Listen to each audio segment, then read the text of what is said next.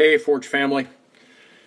You may hear the hum of the fireplace in the background. It's a cold day here, and I am just about over the cough and clearing of throat and blowing my nose. I'm grateful to be on the way to well, but I may sneeze on you.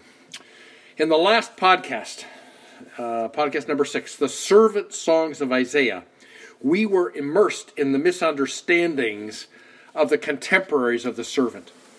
When the messenger of God began to speak of the kingdom of God and of righteousness, he, Jesus of Nazareth, was first accepted as teacher, but then soundly rejected as one who did not know his place. How could he be the arm of the Lord? He's a carpenter. The growth of the servant of God was in obscurity and in near invisibility. He had no majesty, no power to attract leaders to him, no regal presence.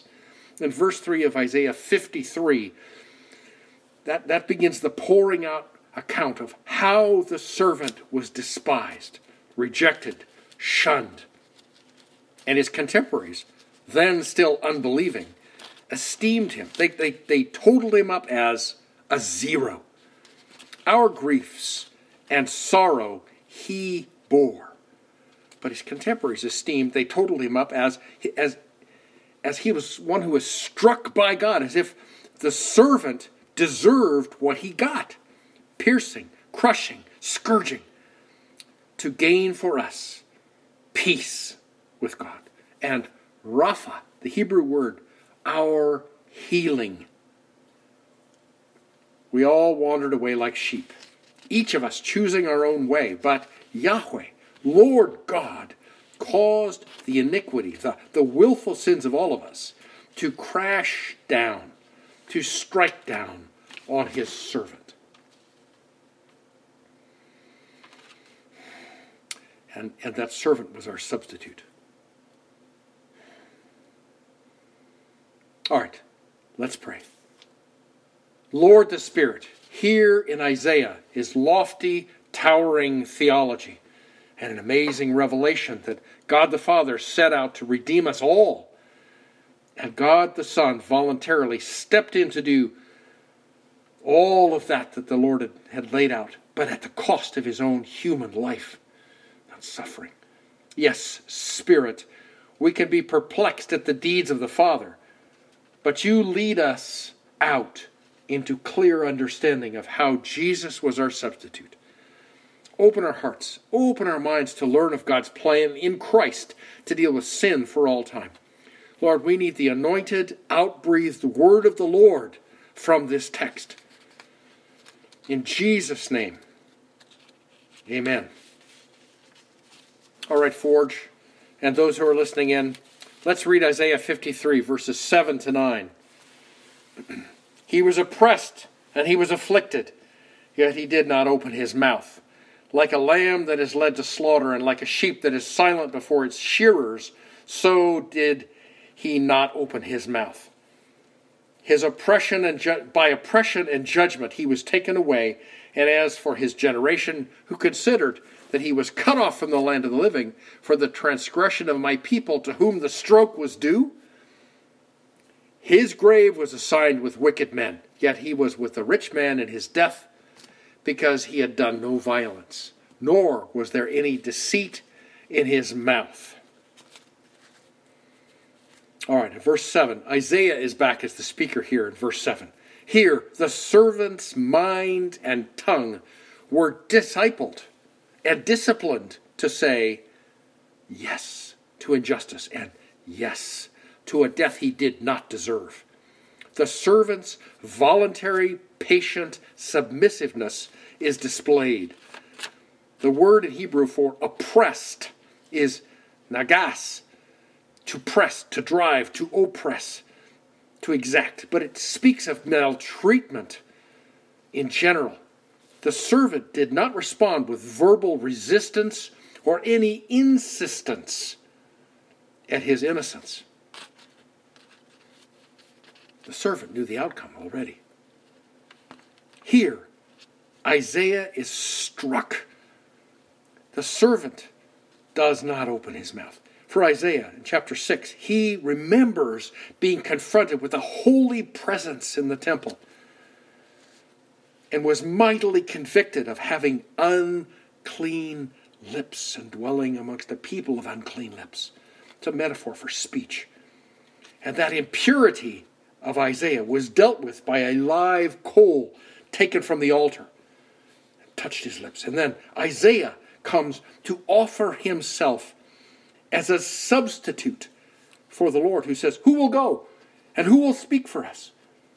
And Isaiah steps up and says, "Here am I, Lord, send me." Isaiah had his own experiential breakthrough of what substitutionary sacrifice looks like and feels like. Isaiah has discovered that the blood of bulls and goats cannot take away sin. No animal can do more than picture substitution. Only a person can substitute for a person with a rebellious will. Isaiah is mind blown by this revelation. The servant did not open his mouth, and like a lamb he was led to slaughter, which makes this passage sacrificial in nature. The servant submitted voluntarily to a sacrificial death in silence. In verse 8, it begins with the phrase, "by oppression and judgment." And it speaks of violent action against the servant in a legal context. This could be translated as without protection of kin and without due legal procedure. See, there's no attempt to secure a fair trial for the servant. Christopher North says, this describes judicial violence. The servant is taken away. He's dragged to punishment. Erwick is one of the scholars that I read references to. He said, he, the servant, is hurried away to death. And Alan McRae says, the servant was the victim of a judicial murder. This text in verse 8 is argued over word by word, and many scholars disagree with each other, and they suggest emendations, which is a word that says they attempted to smooth, to correct, to focus the nearly untranslatable Hebrew in its translation into English. Very difficult passage. The servant here was cut off out of the land of the living. This speaks of a violent, premature, unnatural death. He was wrenched, literally yanked from life. And his contemporaries did not understand. They just went with the flow. Now, why was the servant cut down out of the land? Isaiah comes back and says, for the transgression of my people to whom the stroke was due. The servant stepped in and took that blow. In verse 9, in all the Gospels, we see Jesus crucified between two thieves, men who were getting their just deserts on the execution ground of Golgotha. One even says, I am a sinner. I'm receiving this penalty for what I did. But you, Jesus, are innocent of the charges. He clearly saw the radical difference between himself and the man who'd been crucified next to him, Jesus of Nazareth. The body of Jesus, if it had not been petitioned for with Pilate, would have been removed from the cross with the cadavers of the thieves, and they would have been buried, rolled together into some grave in unhallowed ground. Instead, Joseph of Arimathea asked Pilate for the body and went and removed the body of Jesus. Now note, it wasn't Mary, the mother of Jesus, nor any of the disciples. They had fled. Excuse me. And Joseph comes with a linen shroud and wraps the body, placing it in his own prepared cave tomb, which was a splendid burial place prepared by that wealthy man and offered to the body of Jesus. Here, Yahweh, the Lord, overruled the intentions of men to see the servant's body placed in a rich man's tomb. God intervenes. No more dishonor for the servant after death. Alec Motcher says, violence and deceit rise up to bear witness against the servant, but in outward behavior and inner person, and in deed and in word, and I would add parenthetically, even in thought, close paren, no charge can be justly leveled against the servant. All right, let's read verses 10 to 12. But the Lord was pleased to crush him, putting him to grief. If he would render himself as a guilt offering, he would see his offspring. He would prolong his days. And the good pleasure of the Lord will prosper in his hand. As a result of the anguish of his soul, he will see it and be satisfied. By his knowledge of the righteous one, my servant will justify the many, as he will bear their iniquities. Therefore, I will allot him a portion with the great, and he will divide the booty with the strong. Because he poured out himself to death and was numbered with the transgressors, yet he himself bore the sin of many and interceded for the transgressors. In verse 10 here, this passage has some widely differing language in English translations. The passage starts with a phrase, the Lord's will. Okay? And the word will is being a word that's translated as will or desire or delight or pleasure. But here, in this context, I choose will as best fitting the flow. That phrase, the Lord's will, if you will, brackets the verse. It begins and ends verse 10. It appears twice. Yahweh, Lord God, was delighted, to discover a discipled, righteous servant who would voluntarily choose to be a perfected guilt offering for mankind to accomplish Lord God's will. See it, God performs his will on that servant. And then the servant takes on the execution, the executorship of the Lord's will. Urwick again said, quote, men could inflict suffering and death on the servant, but only Yahweh could make the servant's life a guilt offering. This makes the wrath of men, thus making the wrath of men serve his merciful purpose. The crushing reference is, again, like verse 5, it's aimed at the emotional devastation in the servant as he bore the sin of all. The death of the servant satisfied both the needs of a sinful people before God and the need of God in relationship to his broken law and offended holiness. Excuse me. Let's look quickly at the basis of the references to a guilt offering. In Leviticus 5, verses 14 through chapter 6, verse 7, and chapter 7, verses 1 to 6. When a man, or when God, was deprived of his rightful due, or when he was wounded, or something was taken from him, when wounds were left on relationships or on the body or the purse, the law required a restitution payment, a fine, as part of the civil ordinances of the law given to Israel. When that restitution was made by the perpetrator to the wounded party, then a ram was offered on the altar to take away sin.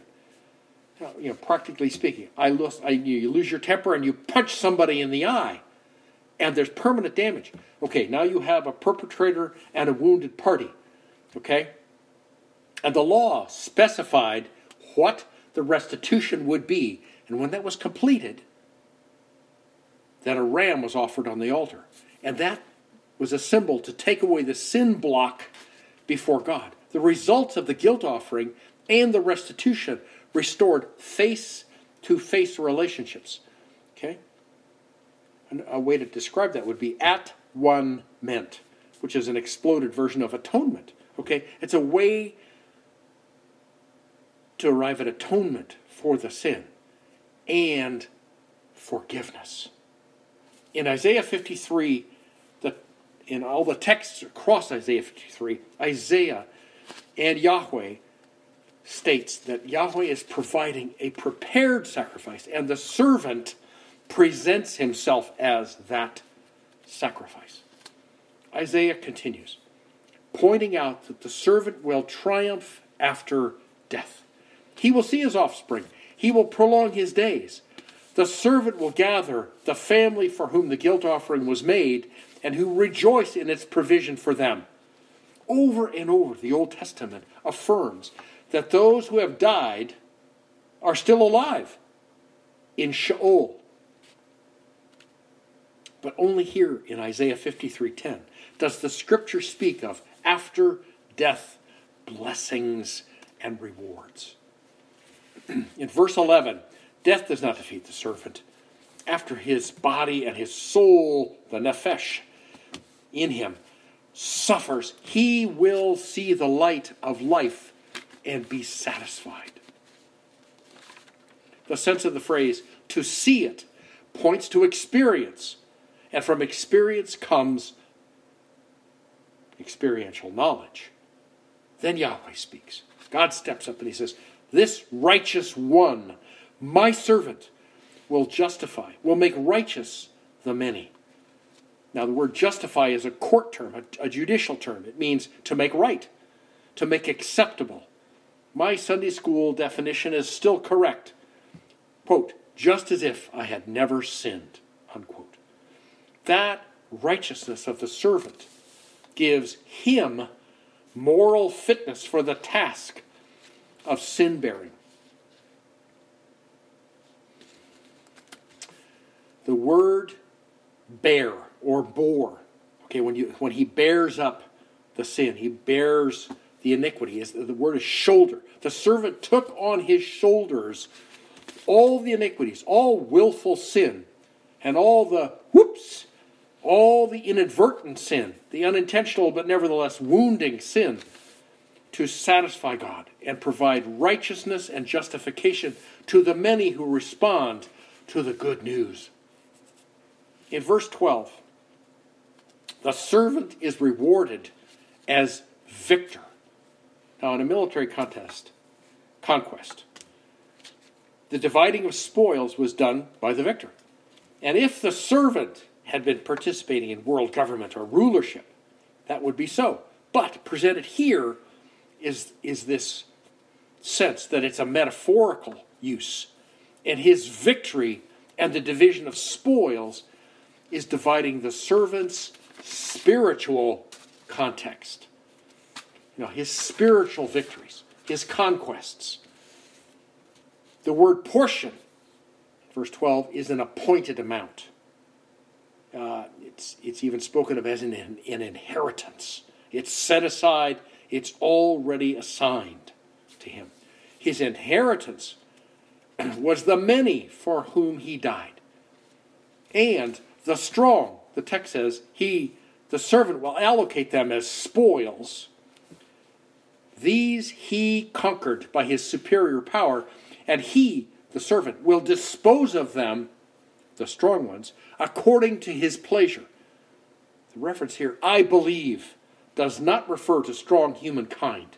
Rather, I take this as the victory of Christ over principalities, powers, and authorities that Satan had set in place over earth to profoundly influence and pervert mankind and to rule earth after the fall.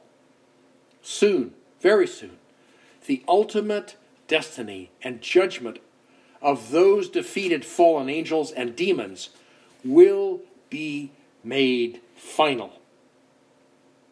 The servant will dispose of them at his pleasure. verse 12 continues to say that because of the voluntary outpouring of the servant's life and his being numbered with transgressors, his personal identification with those he came to save, he is placed as an intercessor, a mediator, okay? Not as a barrier, but as a bridge between sinners and the punishment they deserve.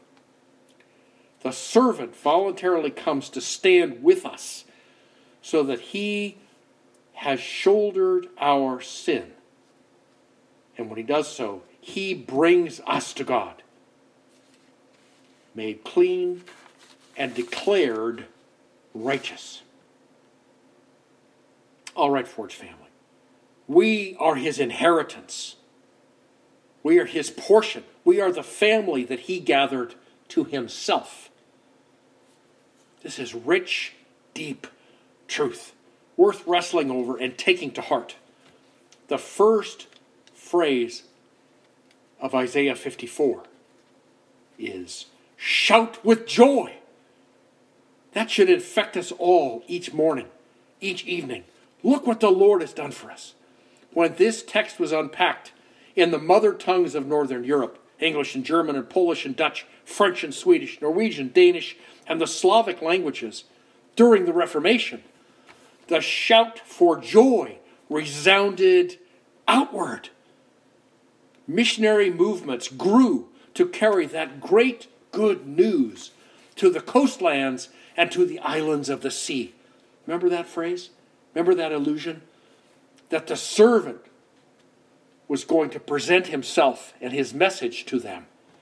Today, nearly 1,000 language tribal groups sprawled across earth in the creases and the hidden places still have no written language, no Bible in their mother tongue, and little or no witness to them through marketplace languages of their regions, of the reason why we shout for joy. So, Forge, please embrace these servant songs as pure treasure to you and to the lost who have yet to hear of Jesus and his servant role in their coming justification. Cry out for them. Pray that Holy Spirit will find open hearts, open doors in closed countries, and men and women who stand up and say, here am I, send me. Now, they may do it in person, they may do it digitally, they may load scripture portions into helium balloons and have them flow in the atmosphere into closed countries. There are many ways that the Lord has chosen to use to transmit the great good news of the servant. Finally, your right standing with God the Father came at a great price. Be filled and overflow with thanks that God made a way for you to be justified, to be made whole. All right, let's pray.